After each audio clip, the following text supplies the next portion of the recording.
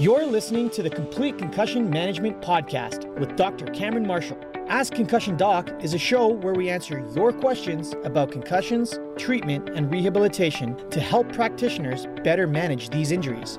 Enjoy the show.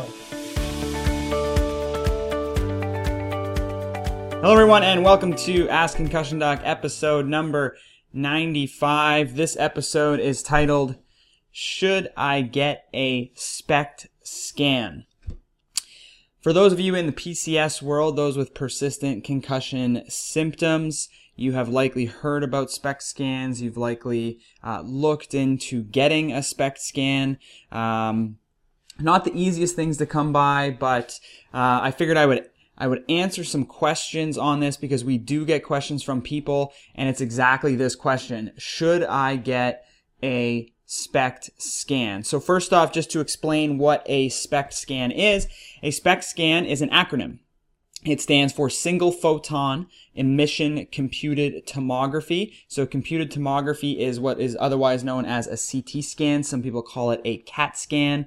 Somebody's asking how it's spelt. I can see already. SPECT scan, yes, you've spelt it right, but it's an acronym, so it's all capitalized. SPECT is a SPECT scan. It's a type of nuclear image, which means that they inject a radioactive substance into your body, right into the bloodstream, and that radioactive substance will appear on the image. So it's a way for them to be able to inject this in, and it actually looks at blood flow. It looks at kind of the metabolic rate of certain tissues, because obviously if certain tissues are active, you're going to have more blood flow directed to those particular areas. So really, it's a measure of blood flow. Now, we know that concussion causes reductions in blood flow in the brain.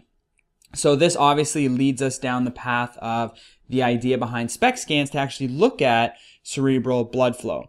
Now, SPECT scans are used in a variety of places other than for detecting cerebral blood flow, but it can look at things like tumors. It can look at blood flow around the heart. So if somebody has heart disease, they can inject this into your body, and they'll analyze the heart to see if there's areas that aren't getting enough blood flow.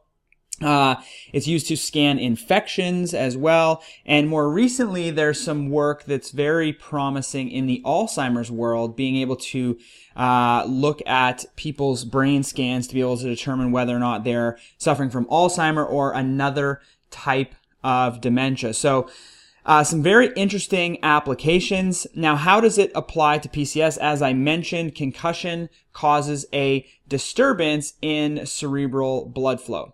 So after a concussion injury, we know that it affects the autonomic nervous system. The autonomic nervous system affects a whole bunch of different mechanisms that control blood flow to your brain, such as cerebral autoregulation, cerebral vascular reactivity, the way your heart rate works, so heart rate variability, which is the balance between your sympathetic and parasympathetic nervous system. So all of these mechanisms, which are controlled by your autonomic nervous system, control cerebral blood flow. Your brain likes to have the same amount of blood flow. If your brain, and oxygen, that's really the main driver. That's the main purpose here, is you need the oxygen. If your brain is not getting enough oxygen, you will feel lightheaded and you will faint and go unconscious. You will become confused, all of these different things. So your brain likes to have a consistent amount of oxygen. If there's not a high amount of oxygen in your blood, what'll happen is your vessels will dilate and it'll try to shunt blood to your brain so that you can have that level of oxygen. So your brain likes to have this thing consistent, and it responds to changes in your systemic circulation. So if your blood pressure in your body decreases, your brain has to accommodate to be able to continue to get the same amount of blood. Okay? So it likes everything to be stable, and these mechanisms are to ensure that there's stability within your cerebral blood flow. Concussion impairs these mechanisms. So we know from a whole bunch of different studies that have been done, we've done this with Doppler ultrasound, we've done it with fMRI, we've done it with SPECT scans, we've done it with ASL testing, and we know that concussion and post-concussion syndrome, even patients that have chronic symptoms, do have differences and deficits in their cerebral blood flow. A lot of this research has actually pioneered work from the University of Buffalo, because how can we analyze this in a quick and dirty way? It's through a cardiac stress test. We put you on a treadmill and we slowly ramp up your exertion levels to try and find out, does this increase your symptoms? The idea being that if you have altered cerebral blood flow, your brain mechanisms can't respond to an increase in physical load, and you will start to become symptomatic again. So a nice way of testing this from a clinical standpoint is through the Buffalo Concussion Treadmill Test. The researchers at the University of Buffalo have done a lot of work in analyzing cerebral blood flow and this autonomic dysregulation system that happens. So a lot of patients, so there is a clinical way to get this, right? And as I said, I get this question a lot. People have heard about these SPECT scans. They want to go and pay all sorts of money to have a SPECT scan done to look. I just want to see. I want to know what's going on. Well, I don't think you're going to get the answers that you actually are looking for. And I'm going to kind of break this down. So a systematic review from Lynn a number of years ago found that when they looked at patients with concussion, SPECT scans were showing differences in cerebral blood flow 1 month after injury, all the way up to 5.5 years after the injury. So you might be sitting there thinking, well, there it is. They're going to be able to see something and show something. The most common areas for perfusion deficits were the frontal lobes. 40 to 50% of patients had issues in the frontal lobes. 30 to 40% of patients across all of these studies had issues in the temporal lobes. Some studies also found reduced perfusion in the basal ganglia, which is an area of the brain associated with the thalamus and is involved in the coordination of movement. So the problems, however, so you might be sitting there thinking about, should I get this done? So that is the question that we're here to answer. There's 4 main problems with the SPECT scan, which means that they're not ready yet for clinical use. Number 1 is that the findings on SPECT scan don't necessarily correlate with the symptoms that people experience or cognitive function testing.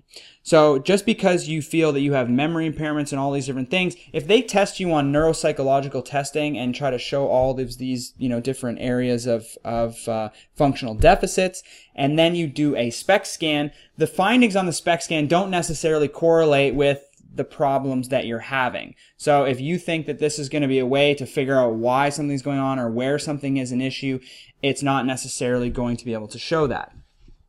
Problem number 2, concussion symptoms are non-specific, meaning that if you have a concussion or PCS, it looks very similar to other types of injuries or mental health conditions.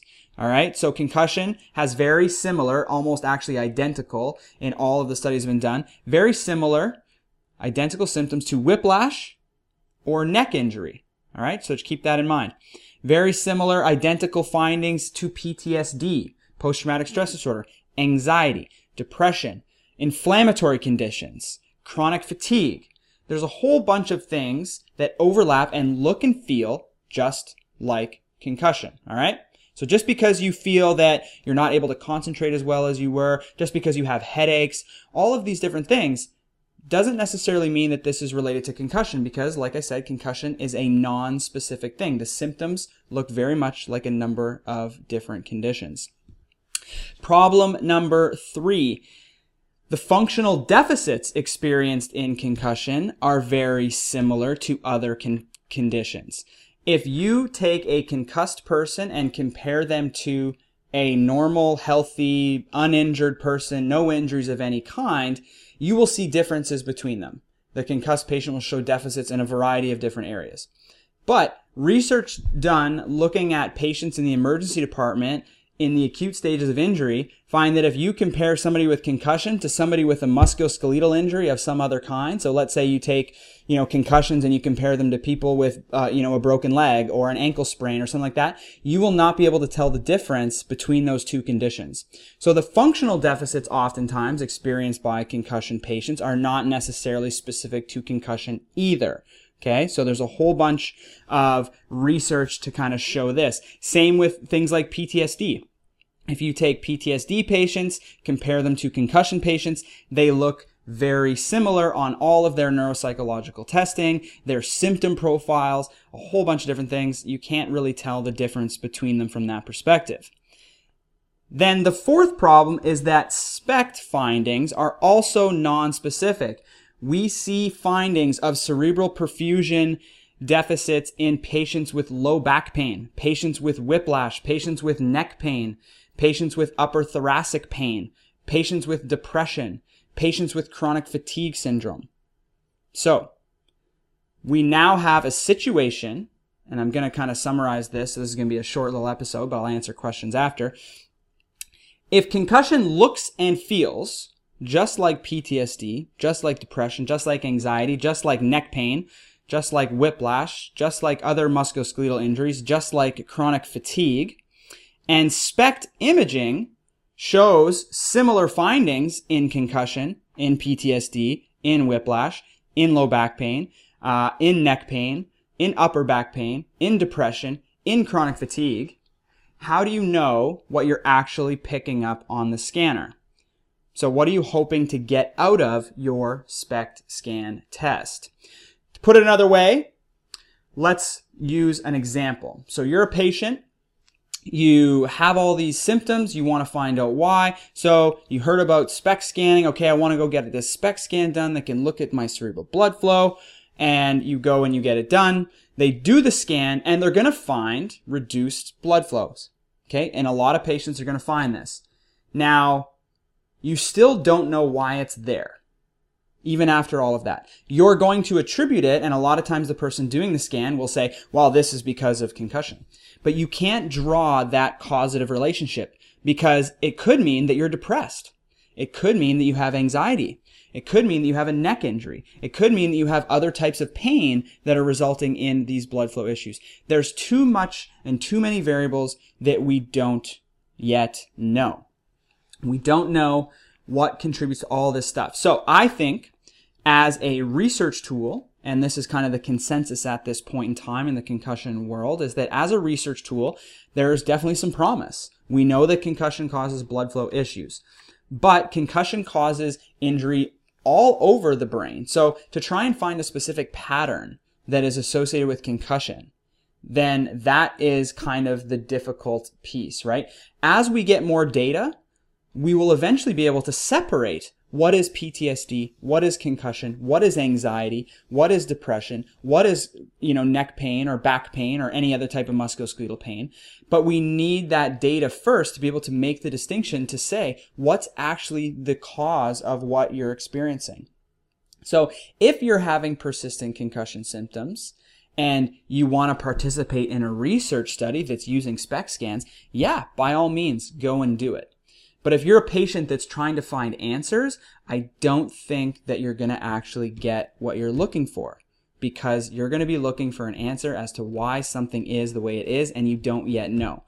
Just because there's blood flow abnormality doesn't really mean anything. How are we going to treat it? So let's say you find a blood flow abnormality on your SPECT scan. The outcome, the treatment is basically going to be the same. We need to improve cerebral blood flow. We need to do things that reduce inflammation. We need to do exercise to improve cerebral blood flow.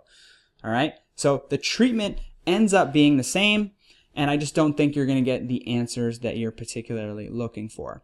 So short and sweet for today's episode, but for those of you that are listening or are live, I will answer some questions right now. For those of you that are watching this on YouTube, be sure to subscribe, like, all of that stuff, share with your friends, and those listening on the podcast, be sure to do the same as well. So I will shut it down there on the YouTube and the other channels, and I will take some live questions right now.